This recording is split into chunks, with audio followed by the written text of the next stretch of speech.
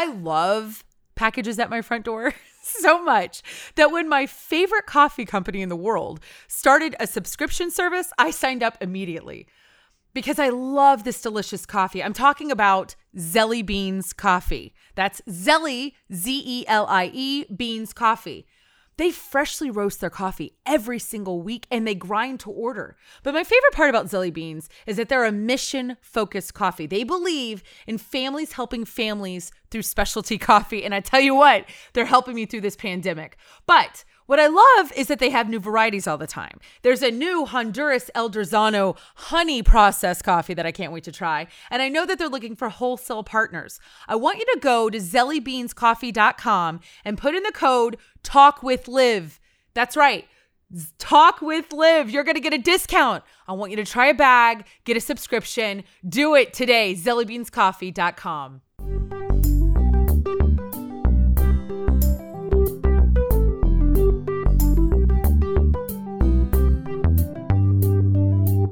Because I grew up in a small town in North Louisiana called Natchitoches, I didn't realize, for real, this is so true. I did not realize that you could live by an airport. Like, I always thought those were 2 hours away or at least 4 hours away. It depended like on where we were going, where we were flying out from. Often we would go into Texas and fly out of Dallas, out of the Dallas-Fort Worth area. That was a good 4 hours.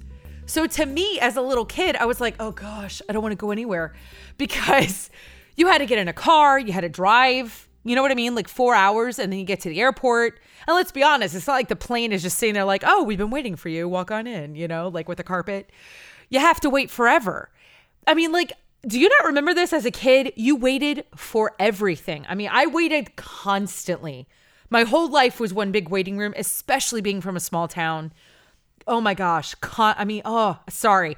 It's like I'm having a moment right now because it was so much waiting. So I wasn't really jazzed about flying anywhere because that was a long road trip to nowhere to then sit.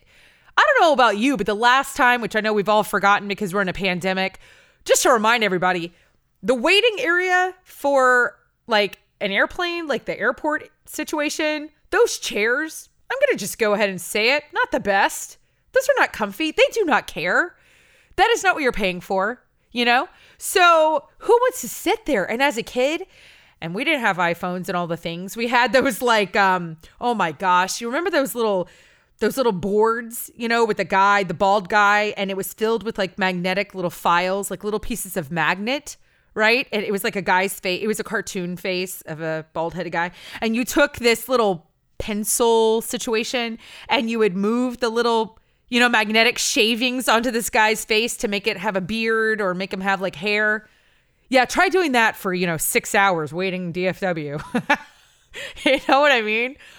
And then you would get on a plane and then you'd fly to go sit at another airport. You know, as a kid, you were like, what is this? This is the worst. Everywhere was forever. Anyway, so I just remember waiting a lot and that not being the best part, me not being excited about traveling. I was like, I don't want to do this. This one time I was 5 and we were in the DFW airport, in Dallas, because we used to fly Delta all the time. And in fact, actually, little side note, I did not know that other airlines gave out the little wings. Like, I didn't know that was like a thing. Like, I was like, I totally thought that was just a Delta thing. And then I was like in my 20s flying from Lubbock, Texas, because I went to Texas Tech, flying from Lubbock to Houston, and I was on Southwest, and they offered to give me a pair of wings. And I looked at them and I was like, huh. Like, it was like this moment where I was like, wow, which I don't know why they were giving me wings. But anyway, had no idea. All right, so I'm in DFW. I'm 5. I'm back to that story. And I had to go to the bathroom. I mean, who knows how long we've been there? Whatever. It's so long. All you do as a kid is wait. And go to the bathroom. And all of a sudden, this woman bends down and starts pinching my cheeks. I remember this very clearly. And starts saying, why, aren't you just the cutest thing? You have got a face full of freckles. I just love her freckles. Yo, come look at her big freckles. Look at these freckles. She's got so many freckles. And I mean, she went on and on and on about my stinking freckles, right? And I'm thinking, lady, why are we like, stop touching my face? And she leaves, whatever, says something to my mom, I think. Maybe not. I don't know. I was 5. I don't remember that part. And leaves. And my mom turns around. And let me tell you something about my mother. Her name is Vicky. Let me tell you something about Vic. Vic. And I do not call my mother that. That's ridiculous. Anyway, but she said she never gets excited about people. You know what I mean? She's a big time introvert. Famous people don't bother her. This was a famous person. So I was not used to seeing my mom get excited, flushed. She turns around to me and she was like a normal, like fangirl kind of situation. And she was like, oh my gosh, do you know who that was? I'm 5. Of course I don't know who that was. My mom takes me out of the bathroom and we run to my dad, and we were with an aunt and my grandmother, and she was like, you guys, that was Dolly Parton in the bathroom. She just pinched Olivia's cheeks and said she had great freckles. So one of my claim to fame moments is I met Dolly Parton in the DFW bathroom. So there you go, everybody. When I was 5, I peaked. And I don't think it made a difference to Dolly. Although I do have a friend. We do have a mutual friend, Dolly and I, and she was able to relay the story to her. So that is kind of cool, I gotta say. That happened later on. It just happened a couple of years ago. So that's kind of neat. But my guest on today's podcast, I want to say something. Here's the deal. I am still a new podcaster. I have an incredible producer. Taylor is an audio genius. He didn't even pay me to say that, everybody. But I did have a couple of issues with this recording, and that was on my end. But the recording is not horrible, okay? It's going to be fine. I still wanted to use it. It's completely usable. You probably won't even notice, but I just wanted to, own it. It's such a great interview because my interview is with someone who is very well known in the Catholic world. She's a big-time author, huge speaker, huge. Okay. And the conversation was just so great, and it's fine. And her whole perspective on airports and small towns and all this kind of stuff was just too good, really. And especially with this whole pandemic and where we're at, y'all are going to love it. And you're going to get to know a different side of her. I am talking absolutely about everyone's favorite South Louisiana girl, Katie Prejean. Hello there, Miss Katie. How are you? I'm good. You look fantastic, by the way, because I have wet hair. No one can see that. I was scrambling because we are meeting early. This is early to me. It is 10:30 in the morning, and it might as well be 7 a.m. It's like 10 is the new 7. Like, I feel like this is, but you look fantastic. And I just want to say you're a pro. You're definitely like... Thank you. Do you get up early in the morning, Katie? I need to know. Are you an early person? No, you're not? No. Regardless of whether I'm pregnant or not, the answer is no, unless I have to be.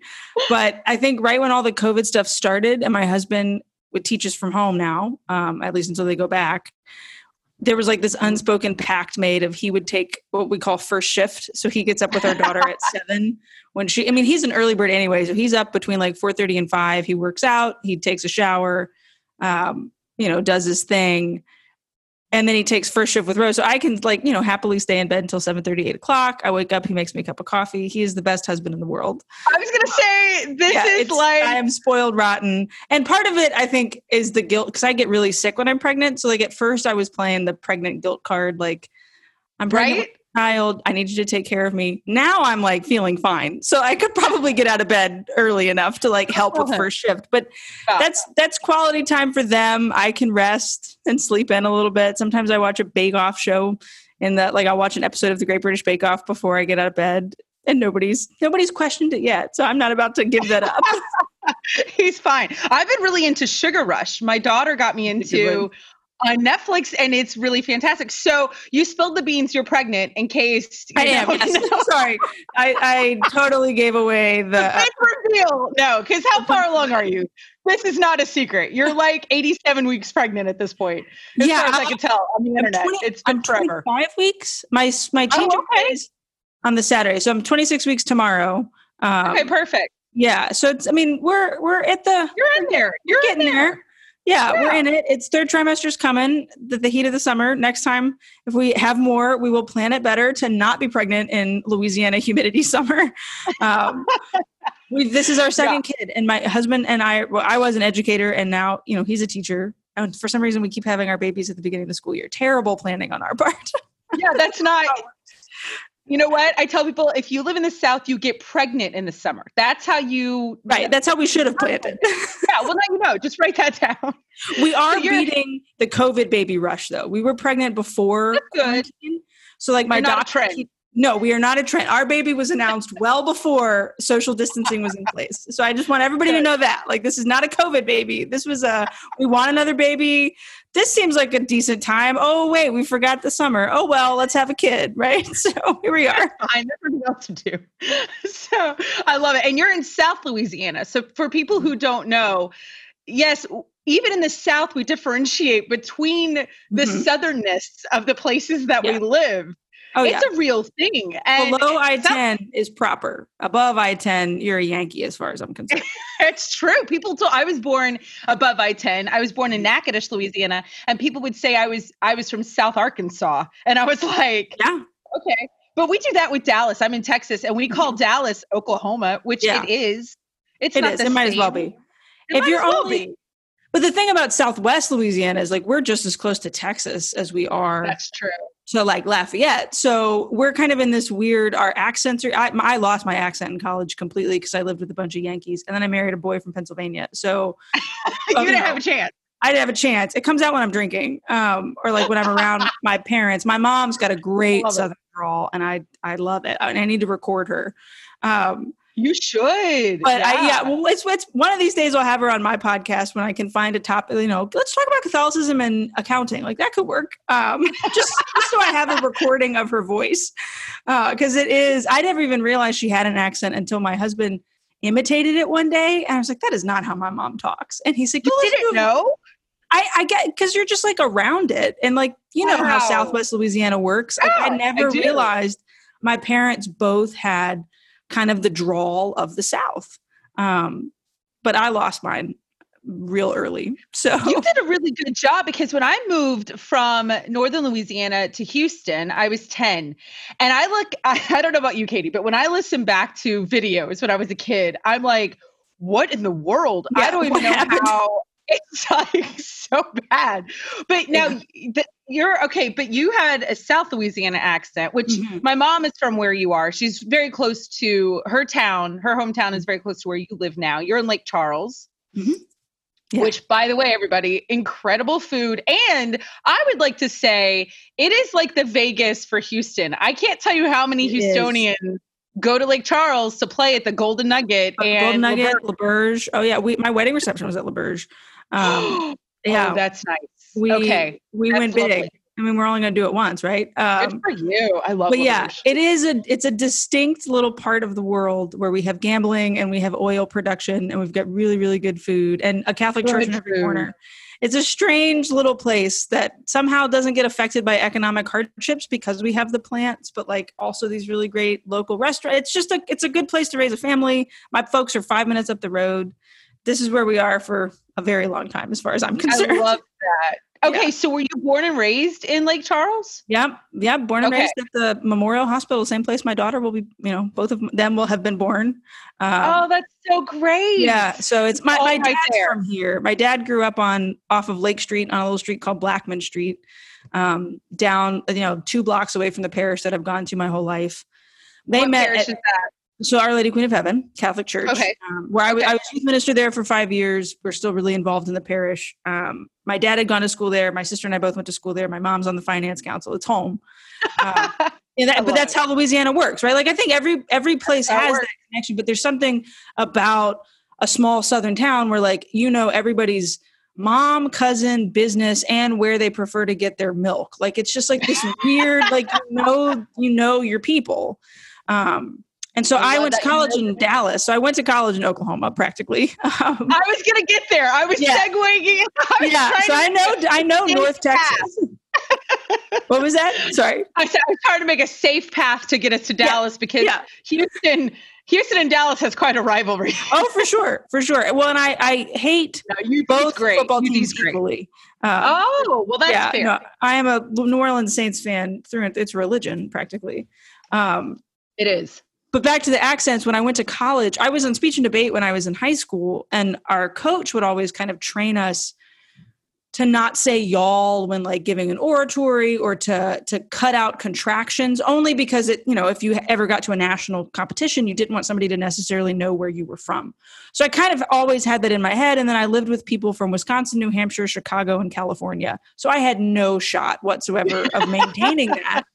Lived a year in Chicago, married a guy from Pennsylvania. It comes out, like I said, it comes out when I'm with my family or like we're all really, really comfortable. But for the most part, it doesn't appear very often. You've done a wonderful job. It'll be interesting to see if your daughters pick up on the accent. Oh, Rose has one, even though she doesn't. Oh yeah. There's this video. I'll have to send you the link to share in the show notes of her.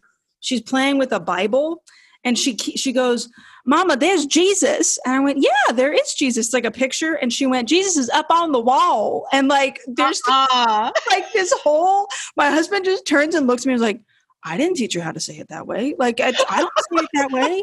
She picked that up somewhere. Well, she was at a little daycare center with 14 other Southern kids. And she's around my mom, who apparently has one too. So up on the wall. Like, up on the wall, there's Jesus. She has it. And I'm pretty proud. Like, let's be real. Oh, you should kids be. With the Southern twang, I'm all about that.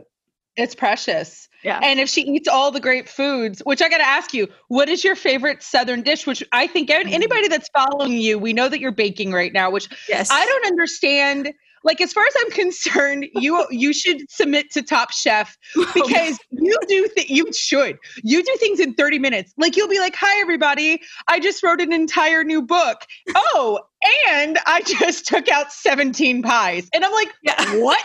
I can't get flour out in the time that you have made whatever you're baking, Katie. I am envious. You take all the pictures and then you just post them one back to back so that everybody sees it all in quick progression. I hope so, because as far as I'm concerned, you are the quickest baker on the planet. I am. You have one of those magical TV ovens that tap to bake and it just appears. Yeah. No, normally it's just the way I time it. I think my favorite Southern dish, I'm simple. I just like good fried fish and a pistolette, which is just fried bread. If you can give me some crawfish on top of that, like smothered fried fish, like I'm all about that. I think, and when I think of Southern dishes, there's a difference between what I can get from a restaurant versus what my mom can cook. So like if it's my mom's meal, that's true. I want her jambalaya or I want her gumbo. If I'm going to a favorite restaurant, they might have smothered fish. They might have some sort of chicken dish that I really, really like. It truthfully depends on the day and the time and where we go. And that's just how the South is. Again, like that's how small towns are. That small town. So what is what's your favorite restaurant in Lake Charles? I'm coming through I-10. I'm on my way to Orlando because that's where I think most people in Houston, if they're going to drive on I-10, they're stopping. They're stopping in my parents' hometown, Jennings, or yours, Lake Charles, to eat.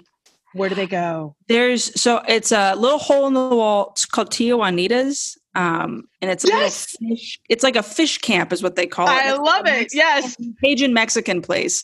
So I'm a sucker for cheese dip. And they if I had to pick one kind of food to eat for the rest of my life, it's Mexican food. So there's their Cajun twist on it any day of the week. And I have not had it. They weren't doing delivery at the beginning of COVID. I think they are now. So we have not had it in months, and I'm itching for now. I'm thinking about it. It's like maybe that's what we order for lunch tomorrow. We normally order out on Saturdays, but I think I would tell people to go there. Maybe Luna's, because Luna's just has great, tons of crawfish dishes on the menu. The casino, you can never go wrong with the casinos. But if you're going to party at the casinos, please leave the casino and also go somewhere in town and get your. Have you ever been to Boombox? Have you gone to the ice cream place in town? Yeah, you got to get the box. They've got homemade ice cream and popsicles, all named for 80s bands, 80s music, 80s songs. That's brilliant. It's so much fun. So I would go to Tia's and then I would hop on over to Boombox. That'd be my recommendation. Done. See, this is great. And that's what I think is so cool because you grew up in Lake Charles. You then decided to, which we won't have to get into why you went to Dallas, but now you went to UD, University of Dallas, which is, I have to say, I have a senior in high school and that is on his list. Oh, we good. would love it if you went to UD. We really would, because it is a great university.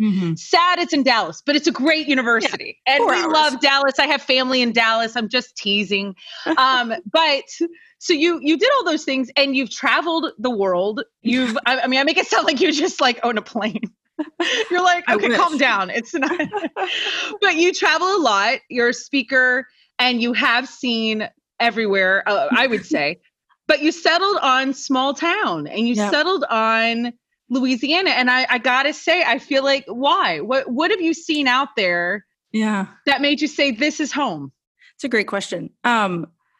There's something about small town living, especially, that there's a comfort in knowing that you know the people that you're around. I lived in Chicago for a year, and it was a suburb of Chicago. But even in the suburb of a big city, it just kind of felt like I didn't know who I would call if my toilet overflowed. Well, the plumber that we call is one of my dad's best friends, and they went to second grade together. So I can call Mr. Jerry any time of the day if he needs to come fix something. Like, I love that familiarity of people.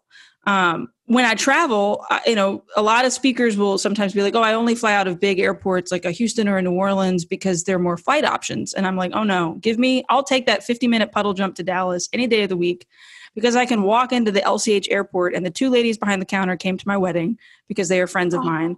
The TSA agents asked me about Rose, and I can bring them a box of donuts and we can all just have like a conversation. So it's like that familiarity of people. I tweet at LCH all the time, like pictures of Rose looking at the sky because she's like waiting for her airplane friends, and they message me back, or I'll get a phone call from their marketing manager to be like, hey, do you want to come over and grab a t-shirt? Like, they're just that comfort of small town living I love. Sometimes there's like conveniences. Like, I really wish we had a Chipotle in Lake Charles. I always make sure I get Chipotle when I travel. Or like occasionally it can be frustrating in an airport that's so small. Like if something gets canceled or something gets delayed and like you're kind of stuck because that was your only option for the day. But the benefits far outweigh the negatives when it comes to small town living. And I really like that. It's also very affordable. We have a 3,000 square foot house and my mortgage is half what my sister pays for her apartment in DC. Right. So like, it's an affordable place to raise a family, to put down roots, plus history. My grandparents are buried here. My mom and dad live around the corner. I think I've got almost every priest of our diocese in my phone because they were at my wedding. Like they're just, that comfort, I think. The family. So let me ask you this, the women that at the airport, is that because of your travel that you met them, or were they people that you grew up with? So it's because of what you've done. Yeah. Do you think travel has made you appreciate this whole piece of your life? For sure. When I started traveling more frequently around like 2013, 2014, I moved back to Lake Charles after my year in Chicago. I was teaching. And in the world of Catholic speaking, you build a reputation just in connections and knowing people. So diocesan directors, fellow youth ministers, I'd kind of done the I-10 circuit up and down all the Louisiana, Texas dioceses kind of thing. And then as I started traveling more frequently and flying through Dallas, and then I met Tommy, my husband, online. We met on Facebook and we were dating long distance. So we were going back and forth to see each other. This friendship grew between Marguerite and Sarah and I. And they would ask like, hey, are you headed to speak or are you headed to go see Tom? Or like Tommy would fly in and like one of them would text me, hey, the flight's landing 15, 20 minutes early if you want to get here soon. And like, surprise, so it was like, they're just this comfort and the familiarity and this friendship grew. And it was just a lot of fun. And there's always at LCH, when I come home, there's and it's been a while, so I definitely miss this. So I'm being nostalgic at this point because I haven't gotten off a plane since March 11th. It's the longest stretch I've gone not traveling for work since I was on maternity leave for Rose. So it's been a while. It's been a bit. But the cop that always stands on the other side of the TSA, we kind of have this like, we'll look at each other and just he'll know if it was a good travel day or a bad travel day just by the look on my face. Or like he'll know if it was a good trip, like a good event or like a frustrating event. And we just kind of both like nod and look at each other and be like, see you next time. Like, it's just this unspoken little friendship that we have. But yeah, it was through travel that I got to know them. I love that. So let me ask you, if I was talking to 20-year-old Katie. And I said, you're going to end up in Lake Charles, Katie. Like, that's where you're going to end up. You're going to be there again. Where would you have been at that point in your life? Would you have been like, yes? Or would you be like, shut your face, Liv. I am going out into the world. I mean, at 20, I was a junior in college. Or your 20s, whatever. Yeah, in my 20s. In that early part of college, it was definitely, I wanted to go to New York or Chicago or a DC and work in a diocese, work in a parish. Like the USCCB was on my dream bucket list to work for, even though they get paid spit. Like I had this vision of like wanting to do this, what I thought would be like this huge work for the church in a big city. So I would have laughed in your face. I definitely would have been like, that's not happening. Like nothing happens in Lake Charles. And the diocese is way too small, and I'm not going to put my time and energy there. And then when I did live in Chicago and I was working in a parish and I was very involved in the Archdiocese of Chicago with youth ministry stuff, it gradually occurred to me that there's nothing quite like already having established relationships and friendships to be able to leverage the influence and the expertise that you have. So like the second I moved back to Lake Charles as a freshman theology teacher with no education experience, I had a theology degree and I was a youth minister and I could give a talk. I was invited to be part of like this education commission for our diocese to evaluate the theology textbooks. Well, that never would have happened in Chicago, but because I knew people, because they knew my education, and because they knew that I was a reader, so I could read these textbooks and offer some insight, I was given a chance to sit at a table. So sure, much smaller town, much smaller table, but then that led to being more aware of, okay, well, this is what these textbooks look like. Well, this is maybe how they could improve. Oh, now I work for a Catholic publisher and I can pull on that experience. So I would have laughed, and then hopefully somebody would have told me, you're actually going to have more influence if you go home. And that's not why you're going to love being there, but it does help, if that makes sense. That makes a lot of sense. That's interesting. You're going to have more influence if you go home. Yeah. And I feel like that's like kind of a really solid thing for a lot of us, which we are currently in quarantine, right? Like we're currently living through this pandemic. So we are all home right now. And I think what's fascinating, the lessons that everybody's getting from being home are not lost on me. I'm also kind of like, God, I feel like we got them. Like I feel Can we get back? I'd really like to go back to that Tia Juanita's place. I missed the cheese dip. Like, come on. Yeah. I feel like we got it. We all wrote it down. What do we need to do now? But what do you see any connection between that time of your life, figuring out that, wow, I am going to have more of an influence at home, and right now, like a parallel between what you're going through being home? I think so. I mean, we always hear that phrase, like a prophet is not welcome in their hometown. I'm not calling myself a prophet. I'm just saying like that analogy. No, that's a quote. That's a quote. Right. Like there's this belief that, well, I have to leave to do something great. And it's oftentimes like the places and the neighborhoods and the people that we've known our whole lives that we can influence and affect and really work through change. I mean, that's a big word that's going out in the zeitgeist right now the most. So like the great work that all of us, I think, feel compelled to do, and what we're called to do, is not a great work that we can go do on our own, but it's a great work that the Lord does through us. And home is often the place, or places where we're very comfortable or familiar, I think, are often the place where we're most inclined to listen because we're most comfortable. So like I've had profound prayer experiences, or like I've had moments of revelation and like, oh, wow, like clarity on airplanes or in Rome at, sitting in a meeting at the Vatican with other young adults. But like none of it compares to when I can walk into my hometown adoration chapel and sit down in the same spot I always sit in. And there's Miss Constance to my left and there's Monsignor Danny to my right. And we're where we know we're comfortable and familiar. And like, I know that that's probably where God's going to speak to me the most. And so especially young people, if any teenagers are listening to it, right? Like there's always this, like, I'm going to bust out of here, but you're going to bust out of there. And the world's a great place and you can find awesome things and wonderful people, but there's something about the roots that we put down as children and our young adulthood. And then as you want to grow your own family, that can't really be replicated in a place where you don't have those roots. And that's something I think, I mean, maybe this is me getting on a soapbox, but like, we don't appreciate that as millennials a whole lot. But like, there's nothing quite like being able to have my parents over for dinner 3 nights a week. Or like last night, yesterday afternoon, I had a doctor's appointment. So after the doctor's appointment for the baby, we went and picked up ice cream, and we just decided to go drop off some ice cream to my little sister who is home from the pandemic. She's getting her doctorate in DC, but she's been home for the past few months. we walk up the front steps. My mom was home. She came home early from work.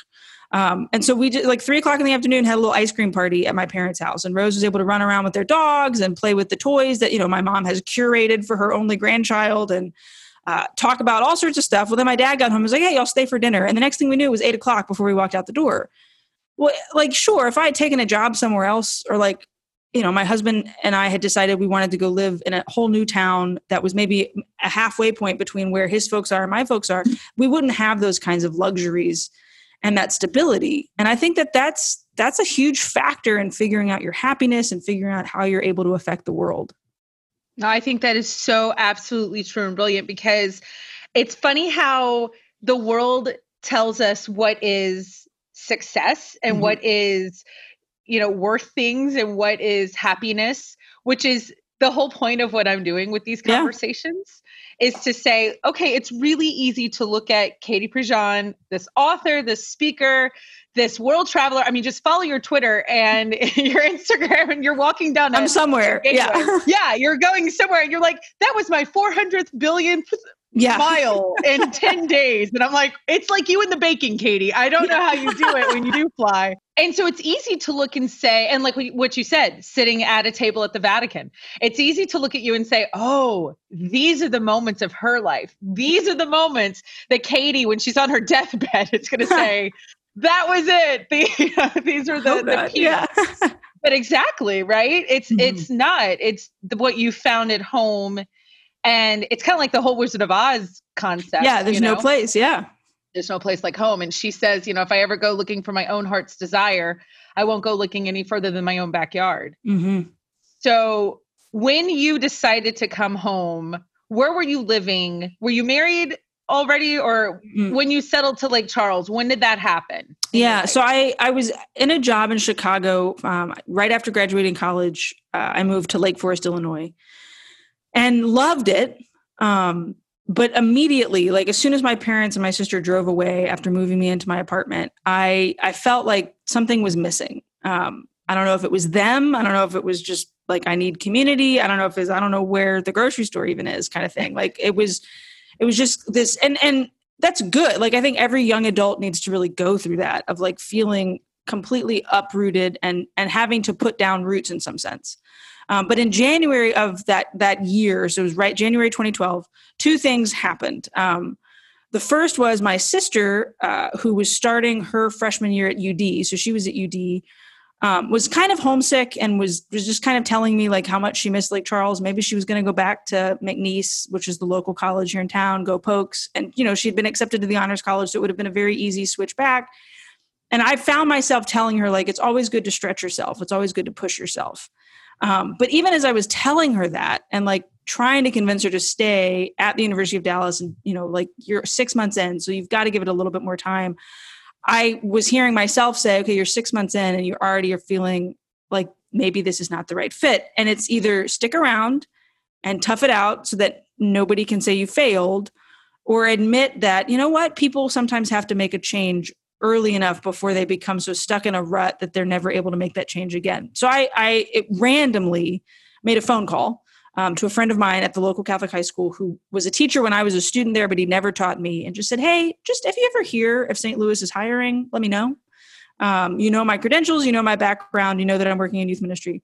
The next day I had an email from the principal who asked me if I was going to be in town anytime soon and could I come and interview for a job because they were going to be losing a theology teacher. I was like, wait, who's leaving? She's like, well, I can't tell you that because again, small town, which teachers are there and who's right. So I was actually coming home a couple of weeks later to speak at a pro-life event. So the word got out that I was coming back home and I was actually going to be interviewing for this job because small town, everybody, finds out quick. Like this teacher that I spoke to could have like maybe halfway mentioned it in the coffee room. And all of a sudden the whole town knows Katie's coming home and interviewing for a job and letters are being written to the principal, hire her. And I got a phone call from my childhood pastor, Monsignor Gaddy at Queen of Heaven, my childhood church that I've been in my whole life. And, we're very invested in. And he said, I need a youth minister. Do you want to interview for that job too? And so the next thing I knew, I was coming home for a gig. I had 2 back-to-back job interviews. And before I left Lake Charles, I had offers on the table to start in the summer of 2012. And I I went back to Chicago. I remember getting on the plane in Dallas. This was long before I had status of any kind. So I'm like sitting in the very, very back of the plane, close to the bathroom on the aisle so that I can get up and pee anytime I want. And I don't know. I think everybody, you'll hear this in discernment stories, or you hear this when people talk about their spouse, like that sense of peace, like that's really, really hard to capture in words, but it's just like, yeah, I think that's going to be the right call. Sure, I have to pack up all my stuff. Sure, my dad has to figure out a way to move everything out of my apartment in a tiny U-Haul trailer. Yeah, definitely. Like people might make comments like, oh, couldn't stick it in the big city. But like, I think it's right for me to go back and invest in these places that once invested in me, a high school that I went to, a parish that I've loved my whole life. So I was 21 when I graduated college and left, 22 when I came back to Lake Charles. My friends threw me a 23 birthday party, turning 23 birthday party, welcome home kind of thing. And I have no intention of leaving. And there you go. So did you take both jobs? Were you a teacher and a youth minister? Yeah. Wow. I did. So for 5 years, I hoofed it between the two of them. That's a lot, Katie. I was a workaholic. We can talk about that. Oh yeah. I had very little social life and was driving myself into the ground. And then I met my husband, who pointed out to me that like balance is important. And so through, various things that have happened in life and decisions that were made, I'm now no longer in any of those jobs and just as busy as before, but doing fruitful work as well, still in this hometown. Right. Yeah. So 5 years you did the two jobs. When did Tommy come in the picture, your husband? May of 2014. He moved to Lake Charles in the summer of 2015. So we dated long distance a year before we made somebody's got to move if this is going to be real. Engaged October of 2015, married in June of 2016. We taught at that high school together for 2 years. And then now he's at the charter school and I work for Ave. And so, your book though, you have multiple books. Oh yeah, there's... That's right. Now I'm messing up the timeline. I'm sorry. No, you're fine. No, you're good. It's just in case the one person who's listening that doesn't know your timeline. I just want to make sure they have their whiteboard and they're like, we can putting Post-it. Yeah, exactly. Just for that guy. It's just for that guy. That's all I'm doing. So what year was your first book, Katie? It came out in... Room 24, right? Is that the first? Yeah, it came out in January of 2016. Yeah, we were engaged. Okay. It was acquired. So what had happened? Yeah. So I started teaching in the summer, like the school year of 2012, 2013. I started writing the book in December of 2014. It got acquired then. And books take a year and a half. So I wrote it.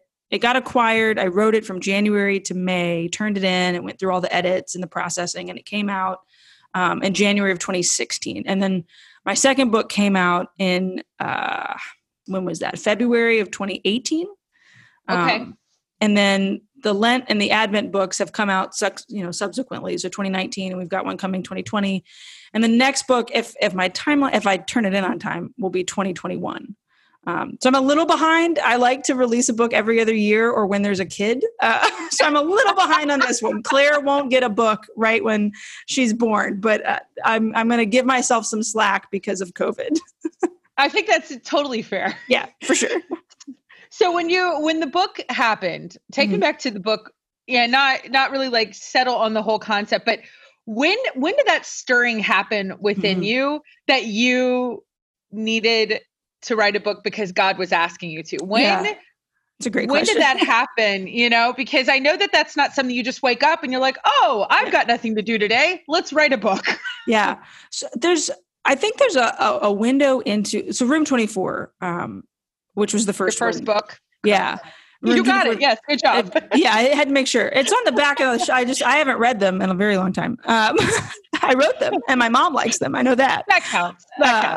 I did notice yesterday, was at her house and I was like, where are my, I was looking at books on her shelf. Like, where are my books? She's like, oh, I lent them to people. It's like, you have to keep your daughter's books on the shelf. Mom. Like that's like a mandatory mom thing. Yeah, it's like a turkey handprint, Mom. Yeah, I need to give her some. Yeah, this cannot be taken down. The same. So in the classroom, I taught freshmen. Freshmen are lovingly dumb. I say that in the sense of like they walk into a theology classroom. Up to that point, they've only ever had religion class. And there's a difference between the study of God and just like, Jesus loves you. Here's the 10 Commandments.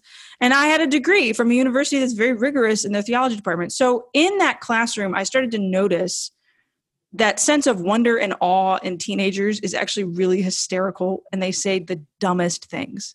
So I started just writing stuff down that kids would say and like interactions that we had back and forth. I'm a big journaler and I like to digitally journal. So I just had a Word doc on my computer where I would like write things down and just started to kind of like write some little reflections underneath it. I would share the quotes on Facebook, occasionally on Twitter. And I would hashtag them, hashtag Room24 quotes. And it just kind of became this thing. Like people started following them. And I mean, this was 2014. Were you a speaker? Were you already? Yeah, I was traveling and speaking some. Okay. Yeah, I was a little bit of the side hustle. Probably like 2 things a month, locally or, on a plane. But there was in the summer, nothing that big. My first Steubenville was the summer of 2014. So yeah, like so it's close. Yeah. Okay. All kind of like right around the same time. Room24 did not get me to Steubenville by any means. Like they were kind of, there was teacher Katie and there was speaker Katie. And the two met and people knew about that, but the quotes was very much like a local, people in Lake Charles just loved guessing which kid maybe said it in the classroom. Cause I never identified children. It was always like student A, student B. So somebody in the summer of, I'm trying to remember exactly how it happened, but in the summer of 2014, I was contacted by Ave Maria Press, and they asked me if I would be willing to write a blurb for the back of a book. And that's like, do you want to read this thing ahead of time and give us a quote? And I said, sure. The person that wrote the book's a friend of mine. This probably is a good book. Read it, sent the blurb in. The editor contacted me back and was like, hey, this was a great blurb. And she just kind of put in the bottom of the email, if you ever have a book idea, let me know. And Catholic publishing is this weird little internal world, kind of like Catholic speaking, where it takes an in to really to be able to kind of rise to the ranks. That's a weird way of putting it. But it's an industry in some sense. And so I had that email sitting in my inbox. You can star something in Gmail and just like never flag it. I had it starred and it just like sat in the bottom of my inbox the rest of the summer. And randomly in September, it was kind of, I woke up one morning, I was like, I'm going to email Eileen back. Like, I'm going to email her back and tell her I do have an idea. And it started, and I'm almost embarrassed to say it, as a coffee table book idea. Like, I'm going to compile these silly quotes of teenagers. We're going to put like a little cartoon graphic with them. And it'll be fun and it'll be funny and teachers will like be able to laugh with each other. And it's going to have this very niche market. So I sent her, I have this idea. I'd like to talk to you about it. That was the plan. Like, I'm going to call her and tell her I want to do a comic book. Yeah, but that makes sense though, Katie. Yeah. I validate that. That would not have been a terrible idea. Yeah, I still kind of think it can happen. That's right. It might one day still happen. I still have all the quotes. A graphic novel. So she called me. I was sitting on the back porch at my house and we didn't talk about the book at all. We talked about long distance relationships because she and her husband had been long distance for years. And like, it was this immediate friendship and this immediate, we can talk and we like each other. And there's like this really cool exchange of ideas. And I think that that's really important, especially in writing. You have to trust your editor and they have to know your heart. And so from there, we just kind of started developing. In a book acquisition, you have to do the intro, you have to do the annotated table of contents. You have to have like a prospectus of like, here's the direction that I want it to take. And here's the people that we can market it to because a book has to sell because it takes money to publish. I mean, there's all this internal world that I didn't even know about. It's a long questionnaire, a big questionnaire. It is. Oh yeah. And like, there's this whole idea behind, especially in the Catholic world, like a book has to be worth reading. Like it's absolutely worth writing. You can get a lot out of it, but like who on the other end is going to pull it off a shelf and say, I want to read a book about a second year teacher who screwed up a lot of things with 14-year-olds. Like that has to have an audience. Has to be worth reading. Yeah. I like that. Yeah. And so it went to acquisitions in December and then the rest is kind of history. Once you're in, you're in.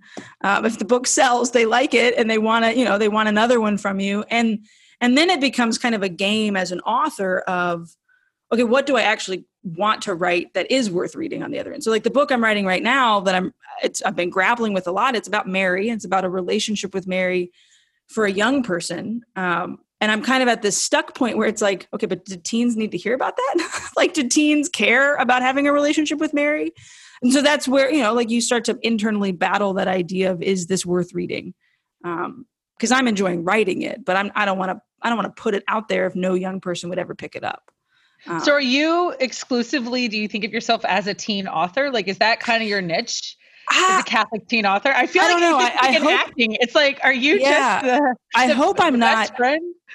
I think with my experience from the classroom and with speaking, I feel, and I'm not trying to be arrogant when I say this, but I feel like I'm able to talk to young people in a relatable enough way to where I could then write to them. I hope that's not the only kind of book I ever write by any means.